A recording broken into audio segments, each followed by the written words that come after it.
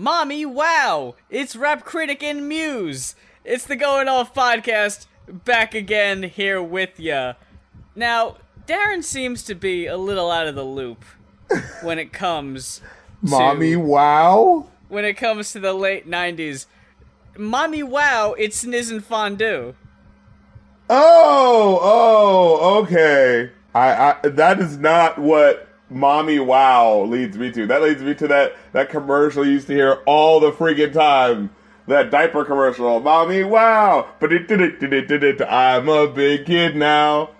Why can't I remember any of the other lyrics to that? Yeah, I was just like, I can swear there's like at least 3 more like build-up lyrics to that, but I don't know what the fuck else he says. Wait. Pull-ups, disposable training pants from Huggies.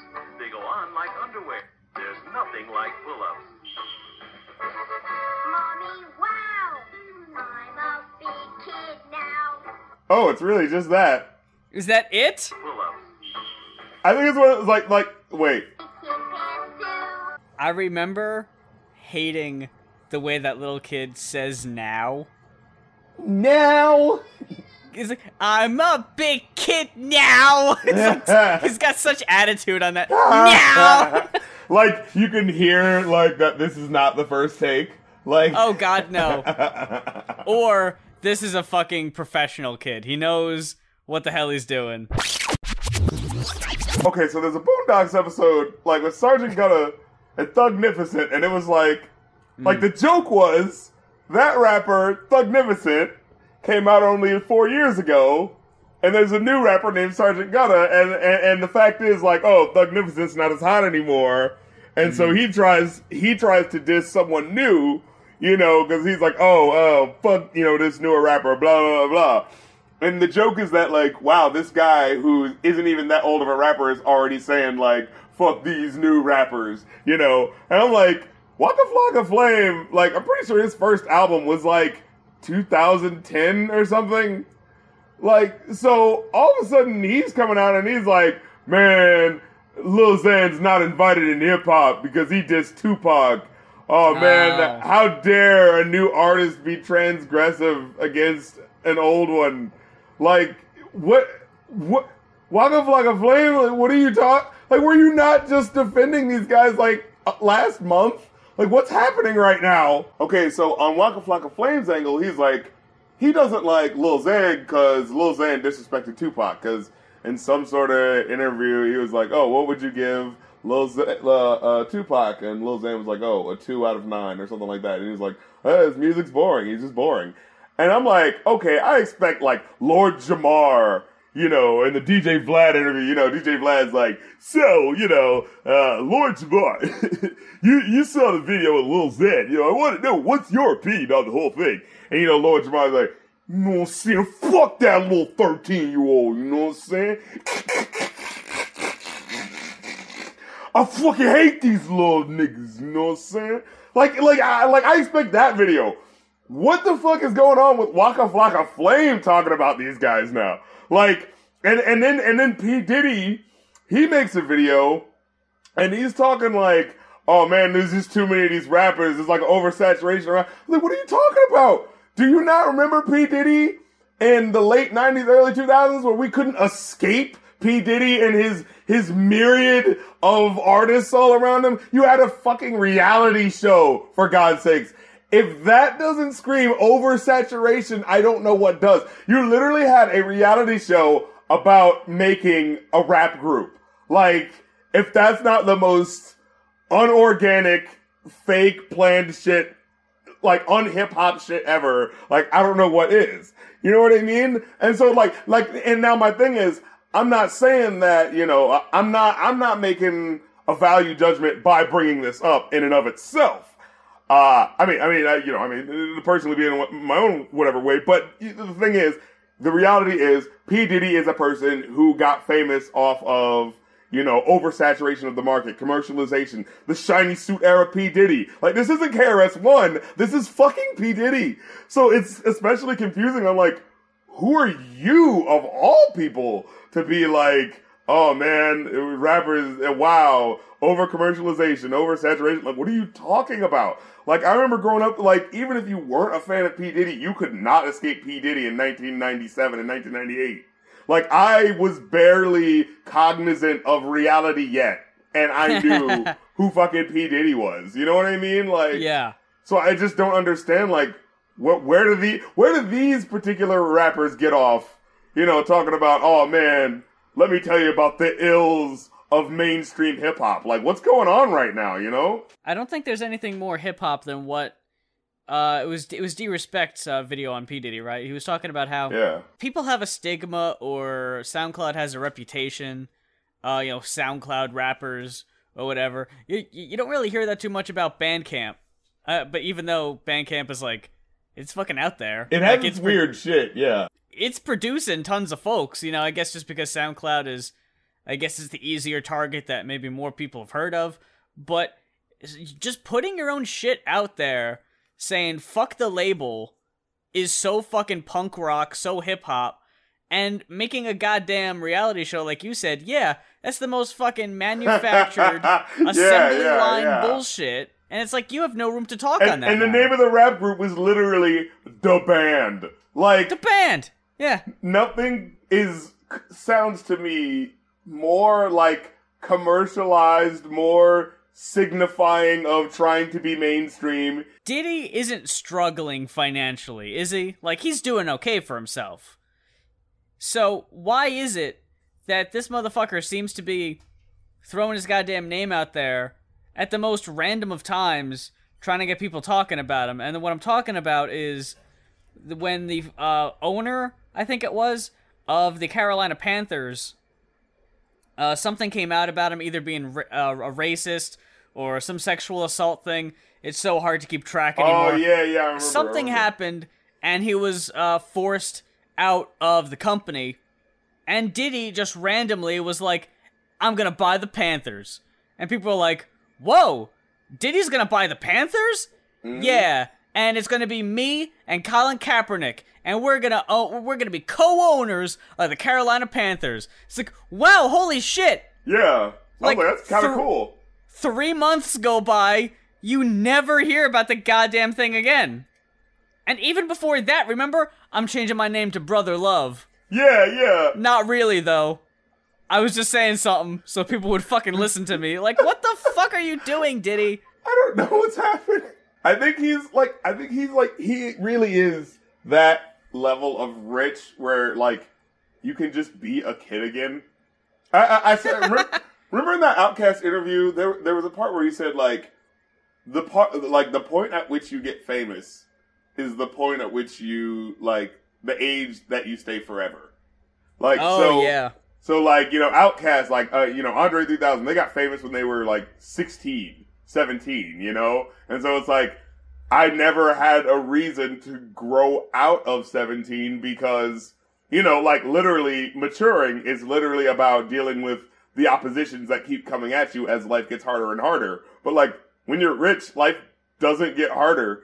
So, like, so it's just like, I'm just gonna be 17 now, And so, like, that's why it's so hard for, like, child stars. They get famous at, like, 6 and shit. They have no reason to be older than 6. And then when reality starts hitting them, now they gotta do the 20 years of aging that they have to do, in order to reach that maturity spot. You know what I mean? As soon as you started talking about that, I just started thinking about MJ immediately. Oh, right, because he was, like, what, like around 6? Yeah, when he was like in the Jackson 7, 5? yeah. And it's like, how is anyone surprised that this motherfucker has a theme park? No, right.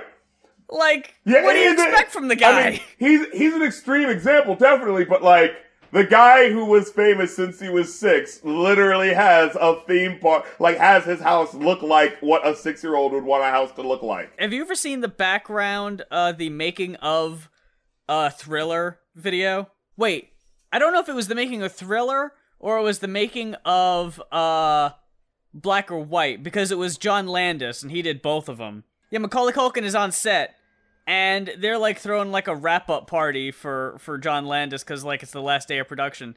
and Michael Jackson just, like, comes up behind him with, like, a pie or something, and, like, pies him in the face, and it is the most, like, childish thing you've, like, ever seen from a grown man, and everyone in that room is just acting like, I mean, yeah. We're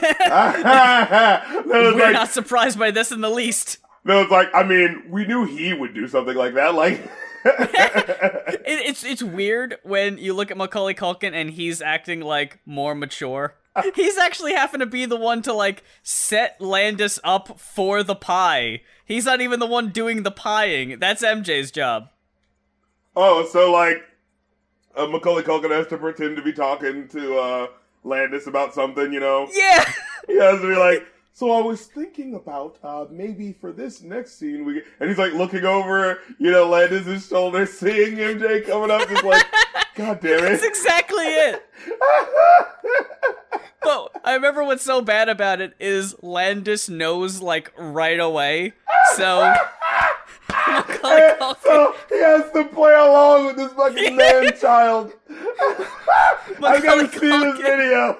Culkin's like, hey, John, turn around. And he's like, no. I gotta see this video. He knows exactly what's about to go down.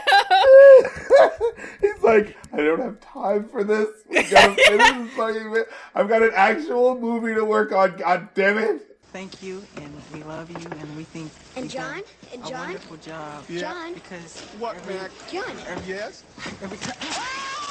I love it. Like, you know, like today, like, you know, we look at this video and we're like, oh man, these are classics made by, you know, like brilliant masterminds and artists and people that we like put on a pedestal. And then you go back in the days and it's just like, you know, all of that magic that we associate with this beauty and this art.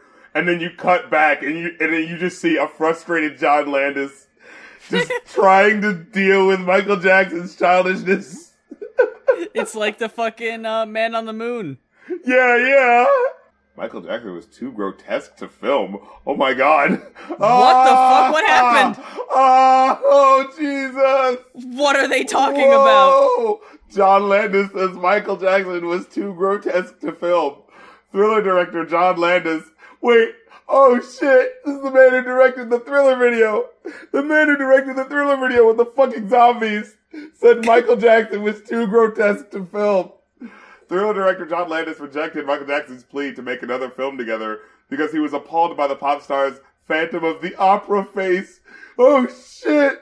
Holy shit!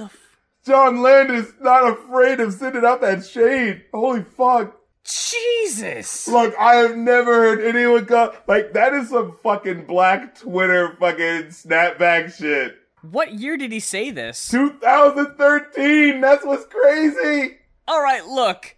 John Landis, after making the fucking Twilight Zone movie in which, like, a man and a child died in the making of, this motherfucker has no room to be turning down gigs. The desperate request from Jackson came less than 2 years before his June 2009 death. Oh my goodness.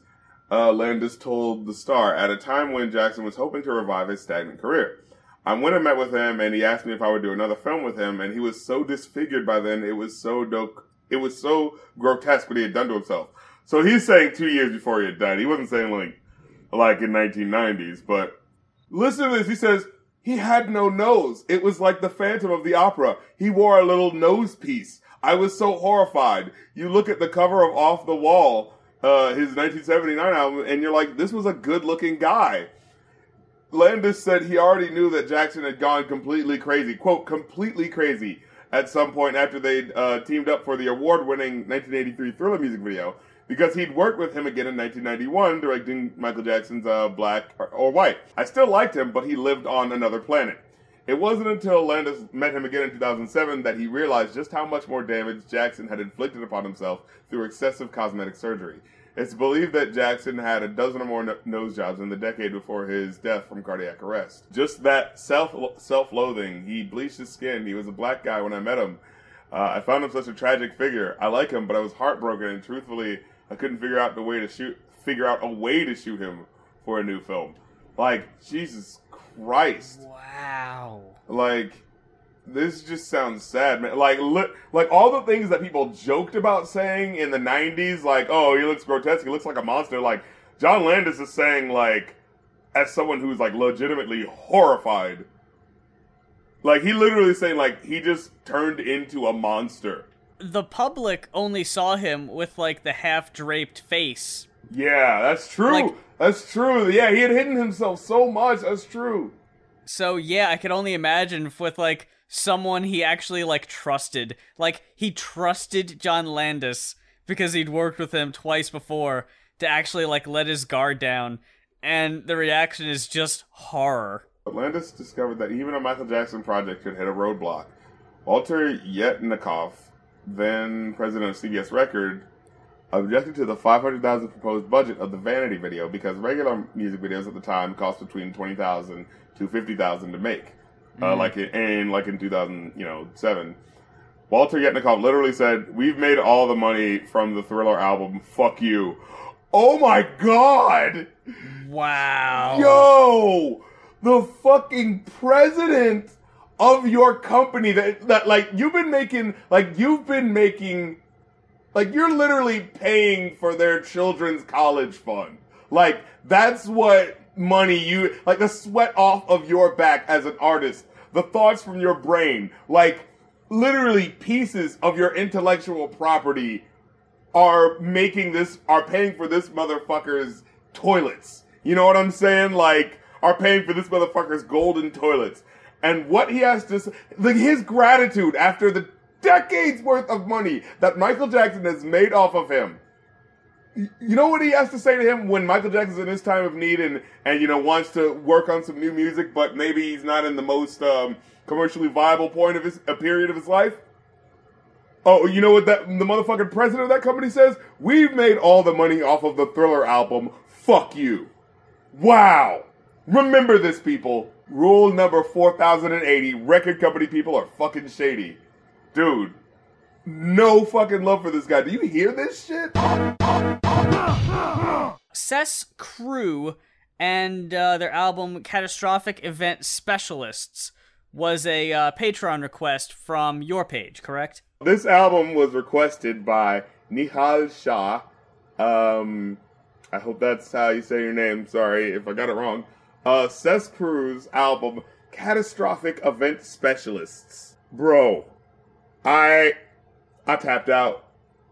I tapped out. But in the opposite way of the Lil B album. Because as I was, I had my first listen through, right? Listen through it the first time, and then you have the second time where you gotta look through the lyrics, you gotta, comb through and make sure this shit is tight. Man, I don't even get through track 5, and I'm just like, I'm so overwhelmed by the waterfall of flows and punchlines and just clever turns of phrase and shit. And I'm just like, I can't. Look, it's perfect, okay? It's just fucking perfect. Just get it out of my face, alright? I can't do this anymore. I can't fucking do it. I'm listening to this fucking album, bro. Dude, first of all, you have Combustible. First of all, you have Calamity, which is like, little orchestral, little intro piece, you know what I'm saying? Then we get to, Combustible, this dope-ass, old-school throwback track. Yo, bro, he says, back in the day, in the Dane of Danes, back when the RZA was a razor blade, the UBI really thought he could change the game. I know some of y'all probably made the same mistake. It turns out, really couldn't change a thing. Now we're fucked in the game. No shades of gray. I was like, oh, shit. I don't want to overhype you to it because I want you to listen to it and go into it with the same expectations as me. You know what I'm saying? But like, holy fucking shit. This man, and Rubble. When he had that one fucking look where he says, I can't look past this traffic jam. Test the rappers, they will never pass the class exam. Blaze it like a lit a match and had a gas in hand. You make me mad on stage, I'll backhand a bitch like Afro Man. I was like, holy shit. And then like, I remember when I heard that line, like get popped and I was like, oh, fucking shit. And like a minute goes by, like I'm still reeling from that line. And then at the end you hear when people do the little scratches when they're playing like different samples and stuff. And then it samples it again, like backhand a bitch like Afro Man. I was like, oh shit. It's like, they knew that was the best line of the song. So they had to replay it. Dude, yo. He said, what did he say? He said, swallow it up or I don't lack on writing commence. To eat a motherfucker like Attack on Titan is real. I see you headed for doom, inner scoping. These lesser niggas searching for the moon in the ocean. I was like, oh shit! What the fuck? These niggas is searching for the moon in the ocean. Holy shit. Like, that is some fucking, like, next level, you idiots aren't even looking in the right direction type of shit. Like, oh my fucking God. And then Tidal Wavy, yo, like, okay, so we have all the fucking lines that happen in Rubble, right? I'm 4 tracks in. I'm like, all right. You know, usually, like, I was like, all right, this shit is, like, fucking awesome so far. When I did the Zero Star album, I was like, all right, if it's 5 tracks in and it still sounds whack, like, it's not gonna get better. I'm like, 5 tracks in, I'm like, I don't know what else I'm gonna be able to fucking say about this album. I'm just like, I tap out, no mas. You win, bro. When he on Tidal Wavy, when he hit that line, he says, I don't even want to rap. I do this out of habit. The blackest magic. I could pull a hat out of rabbit. I was like, ah! Ah! I was like, holy fucking shit. Okay. Fucking classic. This is a classic fucking album. 5 out of fucking 5. You win. Jesus goddamn Christ. It didn't stick with me that much, which it's like, if I listen to it again and again, it might, but I only listened to it twice. And, you know, like, I dug it, I enjoyed it while I was listening to it, but I don't know how often I'd come back to it personally. But it's a solid album. Again, like, I didn't even mind that it was an hour, because it fucking blew by. And I hate to say this, because this seems like I was biased going in, but I wasn't, trust me. I was surprised that this came out of Strange Music. This doesn't sound like, when I think Tech-N9ne is putting on some dudes, this isn't what I'd expect. So why not? I mean, his style is very, like, super lyrical with the, you know, really bombastic choruses and the, you know. Tech's songs tend to be, for me, or at least what I get from them, they're not too deep most of the time. I'm just gonna say this, I enjoyed this album more than I enjoyed any of the Tech-N9ne albums we listened to. Like, far and away. Now, we gotta go into Tech-N9ne because I want to hear what you about to say. We gotta switch gears. We gotta talk about old Tech-N9ne and Planet, because the dude don't stop. He just keeps on coming out with new music every, it's like 2 a year almost. Like maybe every 6 months. Like, because if it's not an album, it's like a collaboration or something. I'm just gonna say this, right? Because I'm not gonna rate this album unfavorably. I will actually rank it pretty high, because I did enjoy the songs on here, but it does feel like at a point, maybe you should take the time to, I don't know, take a little bit of time off.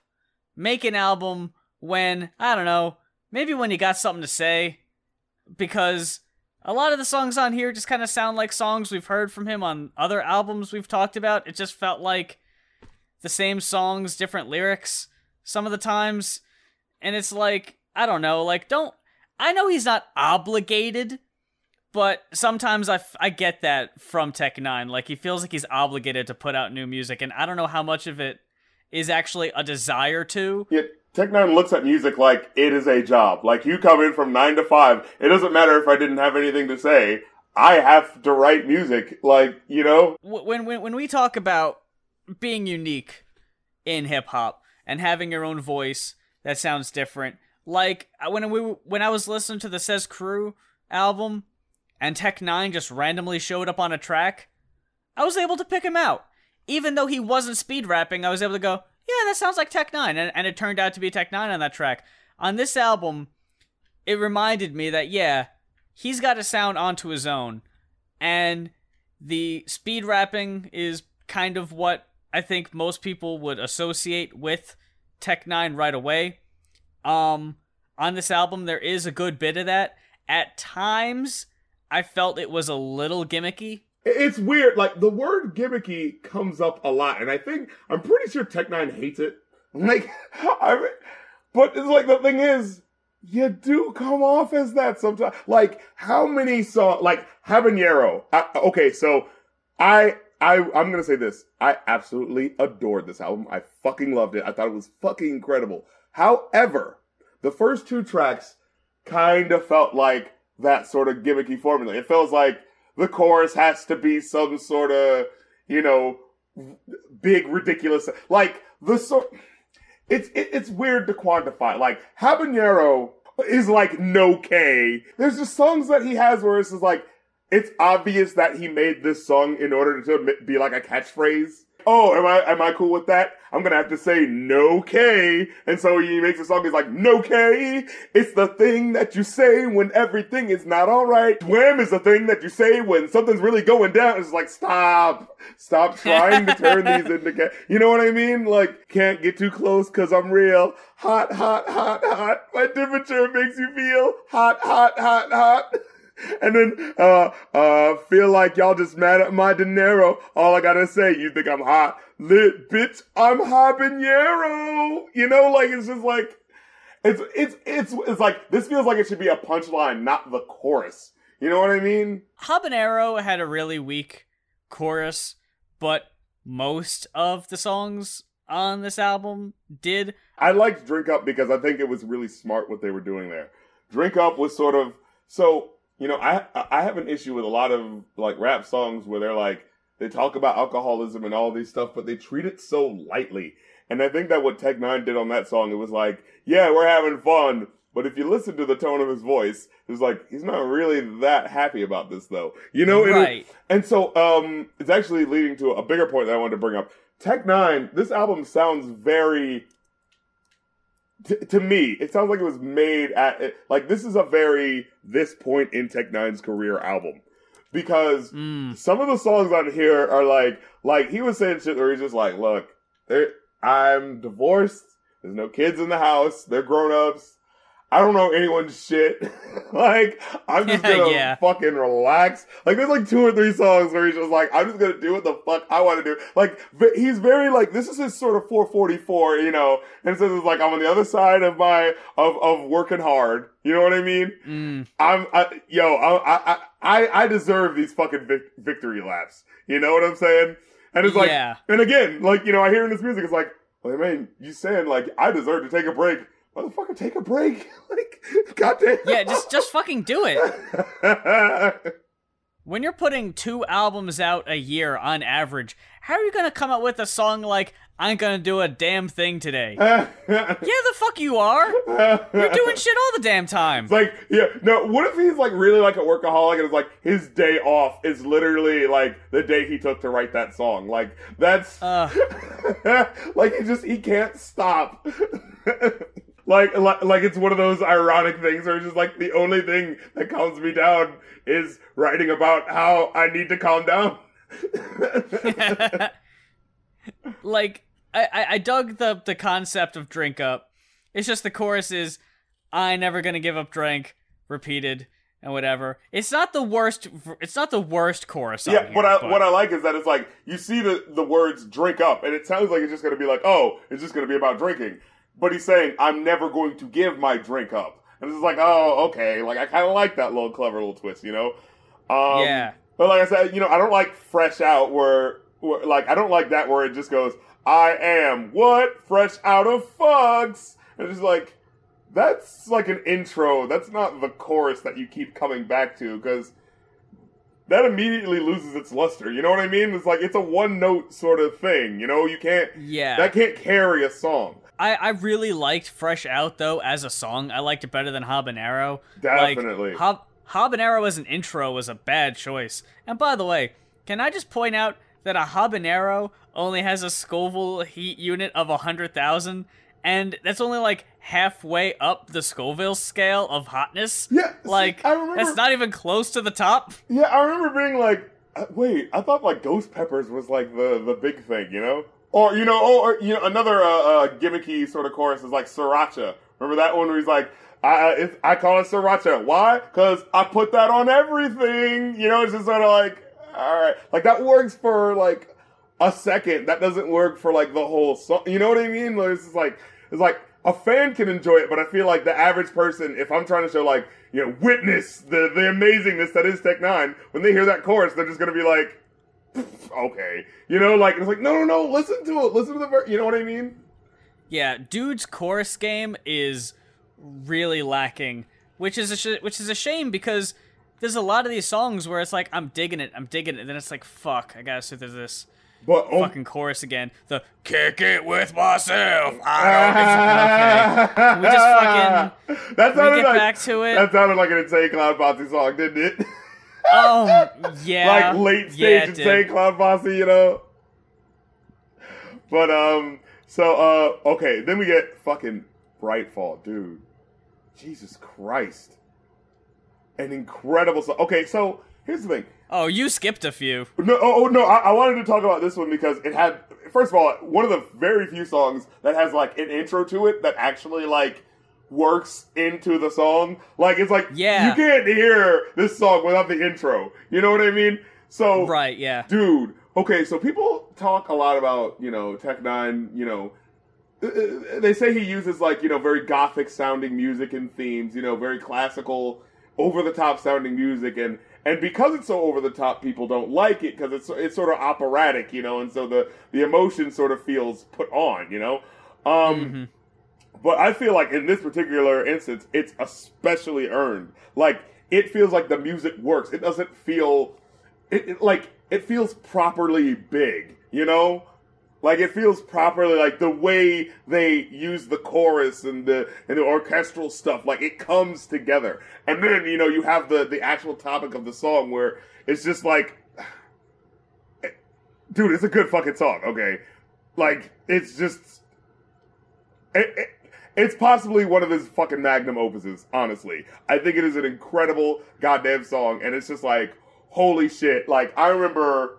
His stuff like The Rain. You know what I mean? Like, I feel like people like that song, but I feel like people hear, the sample of the Cowboy Bebop song and they're like, oh, that's corny. You know what I mean? And I feel like they don't show it the proper love because it's like, well, because he's doing this sort of operatic thing, which is like overly show the emotion so that the people in the cheap seats get it. You know what I'm saying? And I feel like this is one of those songs where it's like, you can't even front on this. It doesn't even have that quality to it. It is like Tech N9ne 100% real and honest and nothing. Like it's just pure raw emotion here. And I dig the shit out of that one. So Brightfall is a shining beacon on the album. And again, I gotta make this point because it's worth noting, no speed rapping. Yeah, actually. Uh-huh. It's a great tune. It's about the internal struggle of the good versus evil and all of that, and I really dug it. My only problem is, and I know you could probably already see what I'm going to say, it's too fucking long. Really? Wait. You could cut that shit in half and it would be just as effective. I didn't need all that over-the-top shit after the verses.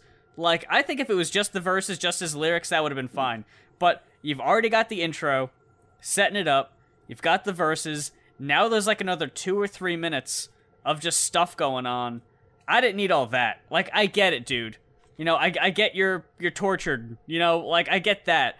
I'm not buying all that shit. Like, that just seemed like too theatrical for me. You weren't feeling it? Yeah, like, on an album where most of the songs are like 3 or so minutes, when this is like 5, and it's like, you could have got this done.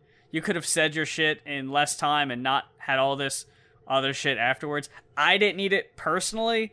It didn't offend me. I didn't think it was like absolutely terrible. I just would have liked if it moved on. Yeah, I just wasn't feeling it.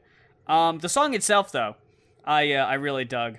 Can we go back to Tech N9ne's fucking homage to goddamn Arabian Prince?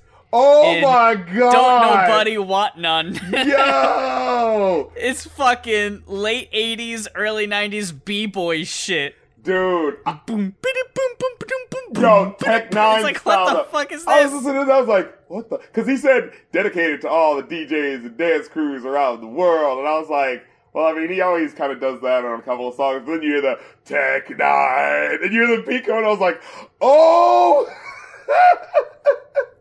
This is throwback as fuck. But it works. It's not like remember on Snoop Dogg's album, some of those tracks when they would do the throwback thing, like it just felt like it was a track lost from the 80s. Like this felt like he polished off a track and then elevated it, and then gave us the song. You know what I mean? Mm-hmm. Yeah. Dude. I really liked the charging, intimidating beat in Bad Juju. Oh, yeah. It's like that song was fucking coming after your ass, like, for real. Dude, please tell me there's a music video for Don't Nobody Want None. Is there a video? Yes, there is! Yes! Oh, shit! Okay, hold on. I didn't see that. Yes! Tech9. I gotta see if your boy Tech9 breaks it down. Oh my god, it's so fly. Yeah. Dude, that's so cool. Yeah, that video met on expectations. You know what he's doing now? He's got the VR headset thing going now. You know, Oh yeah. You see Tech9 trying to be the future over. I see you, bro. I see you. I thought that was a little silly on the album cover. It does feel a little gimmicky. Yeah. Oh it shit! does. I'm so sorry. I didn't mean to say. It's like a curse word now. Like. But you gotta admit, like 2018 VR headsets of it. Let me get the huge glass. You know, it's like you know what you're doing. You know. Yeah, I don't think Tech9 needs to do that. But I think the reason why he does it is kind of like that sort of like, because I'm underground, I have to invent my own phenomenons, you know? And so like the reason why he comes up with these things is because it's like, I know that the mainstream's not gonna let me get on because of my talent. So there has to be some sort of gimmick, you know? But I'm gonna ask you, you seem to be really averse to the speed rapping. I'm gonna ask you, do you think it's like speed rapping in and of itself is considered to the average listener to be gimmicky, like on principle, because like the idea is that it is cryptic. I'm speaking so fast, you have to keep up. And when the average person is like, you know, because like the average, like the most popular rappers are rappers who don't rap fast. Why? Because people don't want to try to keep up with you. They want music that rewards you. They don't want music that, you know, directly challenges you. You know what I'm saying? And I feel like maybe to the average person, the reason why it's hard to get into them is because it's like, when you're rapping that fast, it doesn't sound like you're talking to me. It sounds like you're talking to yourself, and I'm catching you it's my job to catch up with you. Like you're going in a hurricane, you know, you're going in a twister, and I'm like trying to see what the image is by like running around to try to go as fast as you. You know what I mean? No, see, like, I don't mind speed rapping per se. No, see, you don't mind it, but I don't think I think you're like, it does nothing for you. If you're speed rapping and you're saying, if you're laying down some really good, like, punchlines and shit that you would be doing in your otherwise not speed rapping shit, I think that'd be really impressive. Like, oh my god, he's fucking spitting some fire and he's going this fast. How is he able to keep up? Right. But what I notice most of the time is when people tend to speed rap, that's when it's like the whatever, like, people are going to be impressed that I'm rapping so fast. They're not going to really care what the rhyme itself is, but you can tell when they want the lines that they know are going to be like the most impressive, they're not going to leave those in the speed rap parts. They're going to do them in the part where you can understand what they're saying because they want you to hear it. Right, it's right. Like, if this is a thing he's known for, but all power to you, go right ahead. But it's like, yeah, I'm not, like, I do try to keep along and follow along and understand what he's saying, but most of the time, I'm not picking up on, like, oh shit, oh, I didn't even have time to be impressed by that, because now he's on to doing this. Like, they're always, like, the more subpar lines in the speed rap. It's like, if you're doing both, then great, but it seems like it's one or the other. So you're saying that, like, just like autotune ends up being used as a crutch for people, speed rapping, though it's impressive, it can also be seen as a crutch in a way. Because it's like... I would agree, yeah. Because it's like, okay, yeah, it's nice that you're going really fast, but what are you saying? Oh, I'm killing them, drilling them, filling them, drilling them, filling them, filling them, filling them. It's like, okay, you just said a bunch of verbs. I'm killing them, drilling them, filling them, filling them, filling them. You know what I mean? It's like, that didn't mean anything. It sounded impressive, but it didn't mean anything. You know? And like, maybe in the same vein, like, when someone's speed rapping, like, that doesn't work with topics. Like, if you're actually, like, talking about something, it's like, you know, because I'm trying to impress you by the fact that you have to keep up with my ear. I mean, by the fact that you have to keep up with what I'm saying with your ear. And let me tell you a really serious story. They kind of don't go hand in hand because it's like, well, I'm so busy trying to marvel at your technique that like the story is getting in the way, you know? And so it's like, I don't, like, yes, there are people who can enjoy it on both levels, but it's just like, there needs to be that balance where I can enjoy it, you know, like there's a reason why the best speed rapping songs aren't songs about, you know, Brenda's got a baby. You know what I mean? Like, Tupac doesn't speed rap on Brenda's got a baby. No, he speed raps when he's doing a song that's just about fucking people up with Bone Thugs and Harmony. You know what I mean? Because you're supposed to be paying more attention to the skill. I liked it as an intro on the track because that's what I think of when it's like, okay, I'm listening to a Tech-9 album. So when it hits you back to back with the first two songs on the album both have that shit, and then it just kind of like, all right, we're taking a break from that. It's like, oh, okay.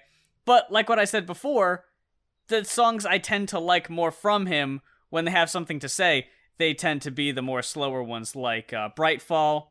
I even liked Not a Damn Thing to an extent. I totally like that. Bro, I could feel, there were I think it was one or two songs on here that were like, I don't care, I'm just doing what I want to do, and I'm just like, I'm there with you, bro, I feel it. Can I just talk about two songs I didn't care for hardly at all? Okay. Comfortable. Comfortable. Comfortable. No, I like that one. That wasn't the one I didn't like, no. It's got an annoying sample chorus where it's just like this voice. No, I feel you though. No, it is weird. It does not feel like it gels. Yeah. I hated that. It's like there's little cracks in it that is just like, this doesn't, I feel like it doesn't work in the way that the producer wanted it to work. You know, he wanted it to sound like a very, you know, lived in sort of musical, you know, old phonographic record. You know what I'm saying? Yeah, except this person doesn't sound comfortable. Yeah. Like, if you were comfortable, wouldn't you be, like, laid back and chill? But this is, like, it feels like they're real timid They're like, voice. yeah, right off of the note for some reason. But the song is about, which, I gotta admit, I've never really heard a song like this before where the subject matter is, I'm only comfortable around certain people. Here are the people I'm comfortable around. Like it's just like, I'm just gonna tell you who they are. It's like, I'm just gonna name drop people in the industry. It was whatever, because unfortunately, most of the song is just kind of name dropping people, so it was just kind of like, and it's like, personally, that's good for him, but it's like, there's nothing that the average person can do with that. Like, yeah. Oh, and you only like Bubba the Love Sponge? It's like, I was just gonna say, how are you gonna be like, man, I only fuck with Sway and Bubba the Love Sponge? Are you fucking kidding me? Bubba the Love Sponge gives you a good interview when you show up on the show. The guy who fucking leaked Hulk Hogan's sex tape is the fucking, he has his finger on the pulse. That's what I was gonna say. I was like, wait, I thought people didn't like him. Nobody likes him. That's why I was just like, what the fuck? Like, not even a hip-hop show. Just some random morning Zoo Crew shock jock. It's like, what the fuck?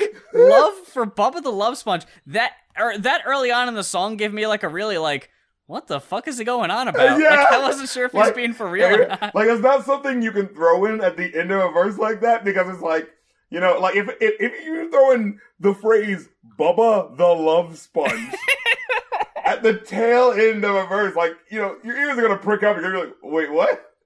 Like, you can't not pay attention to that. Why the fuck did you just say Bubba the Love Sponge to me? Like, what the fuck does that mean, you know? So if you spin in me now, you take me to, then it has question mark, and if you think because I'm bitching Tech-9 buzz done, because I ain't trying to do early interviews unless it's Sway, Johnny Dare, or Bubba the Love Sponge comfortable. I don't even know who Johnny Dare is, I just had to click. Just some guy from Kansas City, I guess some local guy he knows. The other track I didn't care for was No Reason. Okay, I understand. From what I remember, it's annoying ass Y2 and another bad chorus, and Machine Gun Kelly just not impressing me hardly at all. Like, this felt like this should have been on that Collabos. Like, I don't know what the fuck that was doing on here. Well, I was saying about the mosh pit song. First of all, it didn't sound like a mosh pit song. That is not a song you could mosh pit to. And I'm not a mosh pit guy, but I'm listening to that song. I could not picture a fucking mosh pit getting down to that shit. Not at all. Like, Brockhampton talk about fucking mosh pits at their shows. I can totally see that. I could not see that happening to this song. This is not the mosh pit song. And it's not that they weren't dope. And like, I actually thought MGK had not that bad of a verse. He had this one part where he said like, so hang tight. I'm trying to get this right. You think just because I wrote a pop hit, I won't pop shit? I was like, all right, that's kind of like, at least addressing. He fucking follows that up, though? So the fuck's wrong with you, Pop-Tarts? I pop cherries and pop stars. You popsicles is not hard. Fuck off. that was terrible. Nah. I didn't like that line at all. We gotta get to my fault. Oh my god. Okay, so can I just say, if my fault was earlier in the album, I would have had a hard time continuing on and listening to the rest of it. Wait, why? When he says nothing's my fault, right? Is he being sarcastic or no? Are you saying N9ne is wrong in what he was saying? Yes. Okay, I don't think that's true. Abso-fucking-lutely. No! No? Yes. How? Okay, so basically... Okay, wait. Alright. The audience needs background. Yeah. Because they're just scratching their heads. Okay. They're like, so, what the fuck are these guys talking about when they just fucking say okay, it? so it starts and they were doing a show, blah, blah, blah. Okay. Yeah. First of all, he decides to start with this great line. From the fans, we're making the ladies dance, and the ladies are elated, not sedated, like Bill Cosby's. Bad way to start things off. He says not sedated. Yeah, Like, you didn't have to make reference to it at all, though. I know, but you didn't have to reference it. It is odd in this context, but it's like, it's not like he's saying, oh yeah, we got them sedated like Bill Cosby. He's saying they're not. That's the point. Yeah, No. The reason, no. I want it to be clear. I think the reason why he's bringing that up is to say, like, it's not like we were drugging any of the people that were involved with this. I think that's the point that he did. It was like, let's be clear. It's not like, oh, I'm trying to do something bad. That doesn't make it at all more okay. Okay, all right, let's get to the point. I'm just going to read the lyrics out and then we can discuss it, all right? Yeah. They just waiting for the ooh areola near the end of the show, then we do areola. By the way, this is about the song Areola. He's talking about, like, right. They perform the song Areola, and usually at the concerts, women flash the stage. They just waiting for the ooh areola near the end of the show, then we do areola. We don't see anything but a few areola out of so many women, so that was boo areola. Only saw 4 from the stage. When they got up on shoulders, you can never tell they underage. Next day, the parents was creeping on the daughter's page, saw the video on the daughter flashing, now she's in a rage. She made her daughter tell authorities, we made her do it. Yeah, right, more like the guy that raised her to it. My partner, called me hostilely, saying the cameras got them yelling child pornography. We've been doing areola for 8 years. Now we gotta stay clear, cause some fake tears. Tried to shut tech down. Some girl that was underage and went to a N9ne show, which, first of all, the first fucking problem is, okay, what's this underage girl doing at a N9ne concert? Second fucking question, what's this girl doing at a N9ne concert and her mom doesn't know? That's the fucking first 2 questions that should be fucking asked, and I fucking hate that shit. Now, we can move on. Okay, so they don't fucking card people at the door? That's the thing that's making me angry. That's their fault. Yeah, no. I'm saying that is, like, whatever venue allowed this to happen, that is, like, this is someone's fault. I'm not saying, oh, let's just let this by. But, like, I kind of hate that stuff like this gets thrown at the feet of the most famous person. Like, if a girl didn't get carded when they let it, it's not like fucking N9ne was at the door saying, haha, let the 17-year-old in. No, he was backstage getting ready for the show. He didn't fucking know that a 17-year-old was at the show, and that, on top of that, a 17-year-old wanted to flash her tits at N9ne. It's not like he was like, all the 17-year-olds coming to the front of the stage, it's time to flash your tits. No, now, I I do think it actually is really dumb to have a sort of stage show where you're like, hey, random girls that I don't know your age of, flash me your tits. Yes, that is kind of a stupid thing when you think about it in retrospect. Because things like this can happen where it's literally an underage girl doing it because, like I said, you don't know who the fuck they are. It's not like, oh, hey, before these girls flash themselves, can we card them? No, nobody does that. Because he probably assumed, like, hey, if they're in the show, they're probably old enough, you know? Like, that seems to make sense. My take on that, and this could just be, you know, speculating because I wasn't there, but I'm going to go out on a limb and assume that if you're at a rap show, and there's women there, but there's also dudes, right?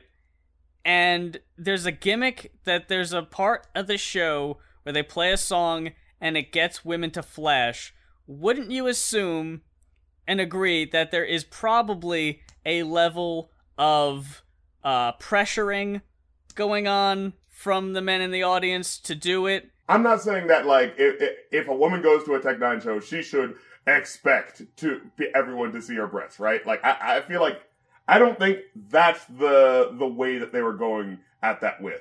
I feel like that's sort of assuming negativity automatically. Like, you know what I'm saying? Like, it's not like he was hanging out with friends at a party and they pressured someone into doing it. Like, wow, there's absolutely no context for this. Why would they do this? It was just like, I don't know, like, cause, like, I can see on one hand what you're saying. Like, cause there is that sort of coercion, right? Of, hey, you're at the show, come on, do it, huh? But it's just like, but, you know, there are some people who would just want to do that. You know what I mean? And so I'm like, I get what you're saying, like, erring on the side of caution, but I feel like to assume that is being taking away a person's autonomy and, like, the ability to make decisions on their own. You know? Okay. Well, if that's the case, and I'll let that go. If this person did on their own choosing do it, how did this video happen to be made? Who took this video? Okay, this is what they're saying. They're saying they saw a video of her daughter flashing, and now she's in a rage. So, again, like I said, it's not really, like, maybe if there is, like, details that makes it more clear, like if it was like, oh, Tech N9ne took a video of this girl that was 17, like, okay, that's like, alright, throw this motherfucker in jail. But to me, it just sounds like they did a show, cameras are out all the fucking time at a show, someone took off their top, and someone was like, and then the mother was like, my daughter's only 17. How dare you, Tech N9ne? This is all Tech N9ne's fault. He's the one to blame. Instead of like, okay, well, who allowed your 17-year-old daughter to get into the show? Okay, well, who allowed your 17-year-old... You know what I mean? It's just like, I feel like to lay it all at the feet of Tech N9ne feels not disingenuous, but it feels short-sighted. I'm not saying that you should blame 100% on Tech N9ne, but it seems incredibly douchey when at the end of the song this motherfucker goes out of his way to go, nothing's my fault. Like, okay, dude, look. You need to at least realize and acknowledge that this is a terrible fucking idea that could have easily got you in trouble years ago. Yeah. And it's amazing it took this long to happen. Yeah. But he says, we've been doing areola for 8 years. Yeah. Who knows how many underage people flash their tits at shows? So, okay, so, like... in that time period. I think I would agree with... Yeah, so I'm agreeing with you on the point that it was like, I would never do a show where I was like, alright, here's the part of the show where women I don't know the age of take off their shirts. Like, but I get the feeling that's something that, like, someone like that probably doesn't think about. My question going back to it is this, it says right here, my partner... O' called me hostilely, saying the cameras got him yelling child pornography. Do we know who took this video? Was it his crew? Or is it like a fan-made video? Because how would it end up on her page if it wasn't like an official video? That's what I think. If it's on her like page, like Facebook page, it's probably like video that a friend took. You know what I'm saying? Like... Okay. That's what I'm saying. Like, I feel like you're rushing a little quick to be like, well, he's gonna have something directly to do with this. This is like, that's not necessarily a given, unless there's some detail that tells us that. Where it's just like... Well, he does do a terrible job of setting that scene because he doesn't give you all the details. Now, what I will say is... He paints this 100% one-sided. Now, I will... well, what is the other side of this? I don't understand what you're trying to say. No, you just said we don't know who took the video, who, Oh, but you know, what if he we doesn't don't know that? That's the but question. he's saying straight up, like, saying we made her do it. Yeah, right, more like the guy that raised her to it. Like, he doesn't know that either. Like, he's totally doing this, I'm not at all to blame. He's playing that one-sided. You know what? Actually, you know what I want to say? I will give you this much. I feel like he wrote this song as someone who was concerned about his image and not someone who was concerned about a 17-year-old having, you know, their fucking lives ruined by, you know, being naked in a video. Right. I think, because I feel like that's where your energy is coming from. It's like, it's the fact that he does seem unconcerned about the fact that there was an underage girl, like, doing things that weren't appropriate for an underage girl. Like, that doesn't seem... He seems to be ignoring that, He seems to be annoyed by it, rather than, like, yeah. And so... It's such an inconvenience that this thing that I set up that totally could have bit me in the ass eventually bit me in the ass, and I had the shitty foresight, and I wasn't able to realize that this could happen. Like, okay, so he's had another song similar to this, right? I think it was Riot Maker. And there was a song about, like, in the verses he talks about how, like, yeah, sometimes we have, you know, riots and things like that, and sometimes people get knocked around, and one person got, like, had to get stitches or something like that after a show. You know, so I would ask you, what do you think of that? Okay, so if there's a mosh pit per se, right? Like, like someone got pushed around and someone got hurt? Yes. Like, well, yeah, no, he's not at all to blame on that, because everyone that went to the show, presumably, if you're a fan or you've been to the show before, you probably know that is bound to happen. That's not a given, though. Like, cause that's on them. No, because I think if you're gonna do that, you should do that equally. Because personally, I don't really like moshes. I fucking hate moshes, and I hate that, like, sometimes they get people involved in them that don't want to be involved in them. Right. You know, so, like, who's to say that this person, they got fucking stitches in their head, like, what if they didn't want to be involved in one, and now, okay, they were, you know, like, yes, it's not the same thing, like, sexually, because I feel like we have different stigmas about that, but I feel like, that doesn't get the same sort of look.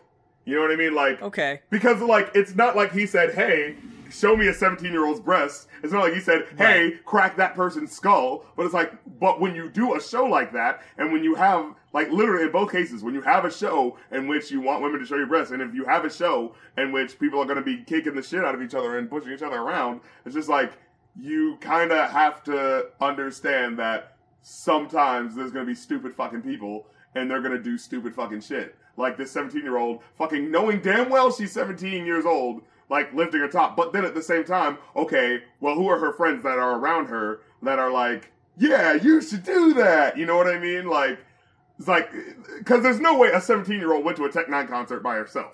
You know what I mean? Like, both of us, to be fair, are doing a lot of assuming and filling in the gaps that we don't know the whole story. Yeah, that's true. But in the case of Riot Maker, who would you blame in that case then? In that case, honestly, okay, you know what? Actually, I think we're reaching a good point. The person that I would blame involved in the rioting would be the people, like, literally the whole crowd rioting. Like, if you had to do the, you know, I'm the teacher of the class sort of thing, I would blame the entire crowd. The crowd for rioting and doing what they were doing. It's not like Tech-9 said, all right, everybody push each other, everybody kick each other. No, he didn't specifically instruct that. Hey, if the crowd gets that way, then I'm like, okay, all right, they're feeling the energy. Hey, I don't know what's going on in their heads. If they're feeling it, they're feeling it, you know? And so it's like, with this song, see, here's the thing. If there was a specific, I'll actually give you this point. If there was a specific part in like, if we see this video and it's like, hey, we need some girls to take off their tops for the areola video. And like, the girl, you see people like, yeah, so who are we going to get to take off their tops? Yeah. Like, if it was that sort of situation, then I could see it being coercive, right? Because it's like, that involves social pressure. That involves like, hey, I don't like, say, hey, this thing that, one should naturally assume shouldn't be something that you don't just walk up to someone and say, hey, take off your top. But in this context, oh, these people thought it was comfortable for them to say to a person they don't know, hey, take off your top. You know what I'm saying? Like, if it was specifically, hey, everybody stop the show, it's time to get some girls on stage to flash their tits. And like, oh, not as many girls want to do it, huh? Well, we're not going to do the show until we get some girls flashing it. Like, if it was something like that, that I would understand. But if they're just doing the song, and then like, they're just like, yeah, it's time for this song. And they're like, woo, Areola. And they're just doing the song and someone lifted up their top. And it's just like, they later find out that, oh, it was a 17-year-old that did it. It's just like, well, I don't know what we can do about that. Like, we can't stop. Like, you know what I mean? Like, at the end of the day, you cannot stop every single 18-year-old from coming into your show. Right. But what you can do is, going forward, make the conscious decision to be like, well, if you do that, you now know that you're going to have to deal with that. If you're going to do that, you do need to be more strict. You have to. Because you're the one who wants to make this part of your show. You know? But like I said, I would at least give him leeway if it wasn't like an audience command. If it was just like, he's doing the song and someone of their own volition decides to do it, I don't think you can throw that on him. But if it was like, stop the show, where are the girls with the titties out? I think he would be able to hold some blame on that end. I would agree with you and apply to the same situation we're talking about here, is that I want to clarify. I'm not saying N9ne or Strange Music or whatever is 100% to blame for this incident, because I would say that this was more likely, if there was pressuring in the situation, which again, we're filling in gaps, it would be on the crowd. But my issue is the nonchalant attitude to the whole thing and how he's being inconvenienced by this thing that happened, and we don't get to perform this one song. No, see, you're looking at this all wrong. You could still perform the song. It's not the song. It's the audience's expectations that's wrong. If you went ahead and said, hey, look, we had this thing happen. We don't want anything like that happening again, but we really like the song and we know you like it too, so we're gonna perform it. But let's just go ahead and say it right now. Whatever happens, like, we're not asking for this. Like, you could take the time and set those ground rules. But he's making it like, well, that one person fucked it up for everybody, so fuck her and her parents that are obviously just out to destroy our image. They couldn't possibly be out for any other reason.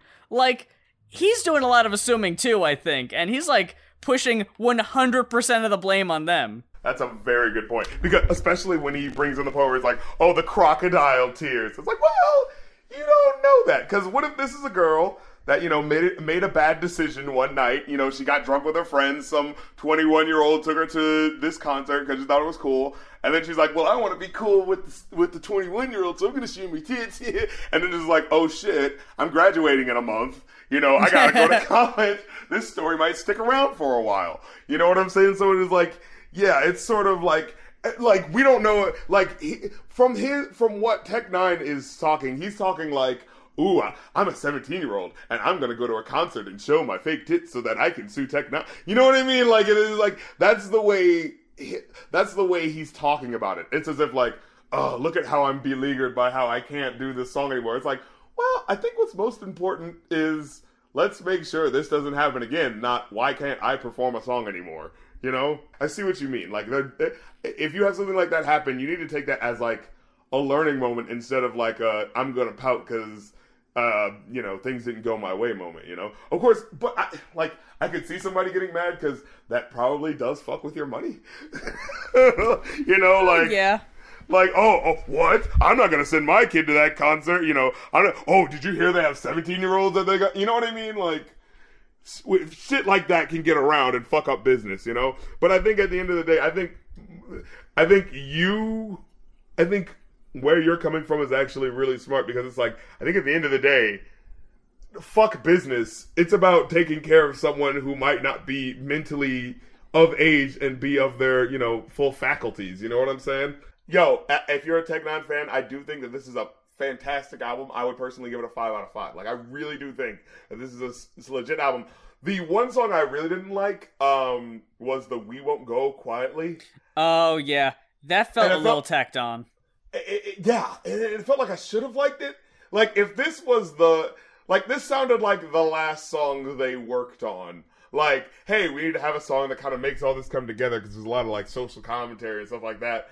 And so this is sort of like his sort of, you know, the Glory song, that Common song, that came out a couple years ago, that Selma soundtrack. It felt like obligated, like we have to have the everyone hold hands and come to Jesus. This is our protest song, Mm-hmm. But it just felt a little too weak for it. Like it just, like I could not see someone like throwing their fist up, in solidarity with this song. Oh no, not at all. Yeah, it felt a little too.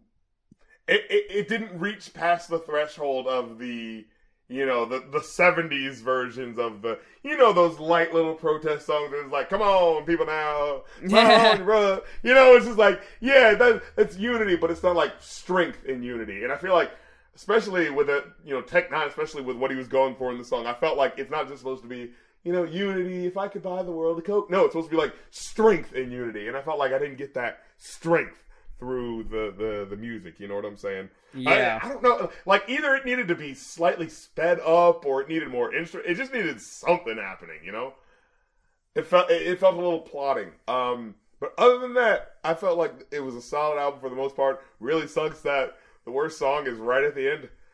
Yeah. My gut on this one wants to say 3.5, which I know I'm gonna catch hate for that one. But just overall, it didn't hit me. There are only a handful of songs I would even, really want to listen to again. And even then, the songs I liked the most, Brightfall, it's like I would switch to the next song halfway through, so even that one isn't a complete win for me. Most of the songs are just kind of okay in my book. Like, Bad Juju is, it's got a good beat, but I really didn't care for, the song itself. Same with Nobody Want None. I really like the beat. The lyrics are kind of secondary to me on that one. No reason I'd skip, because it really didn't give me too much. Comfortable, I just didn't care, because it's just him name-dropping a bunch of people that I either don't know or don't care for, like Bubba the fucking Love Sponge. The speed rap songs are the ones I thought were, the most fun, because at the end of the day, they are just kind of gimmicky and whatever, but they're not songs I would listen to all the time. So I couldn't give it a full 4, so 3.5 for me. That about wraps it up for this week's episode of the Going Off Podcast. Thank you very much for checking us out this week. Thank you very much to all of our followers and supporters on Patreon. If there's an album that you want to request us to talk about on the show, it is a one-time pledge to either of our Patreons. Just go to patreon.com/rapcritic or patreon.com/muse for details. If this is your first time listening to us, all of our old episodes are on SoundCloud and iTunes. Just search Goin Off Podcast. That's GOIN off podcast. And until next week, for the Going Off Podcast, I'm Muse. And I'm the Rap Critic. And remember, drink Caribou K excessively.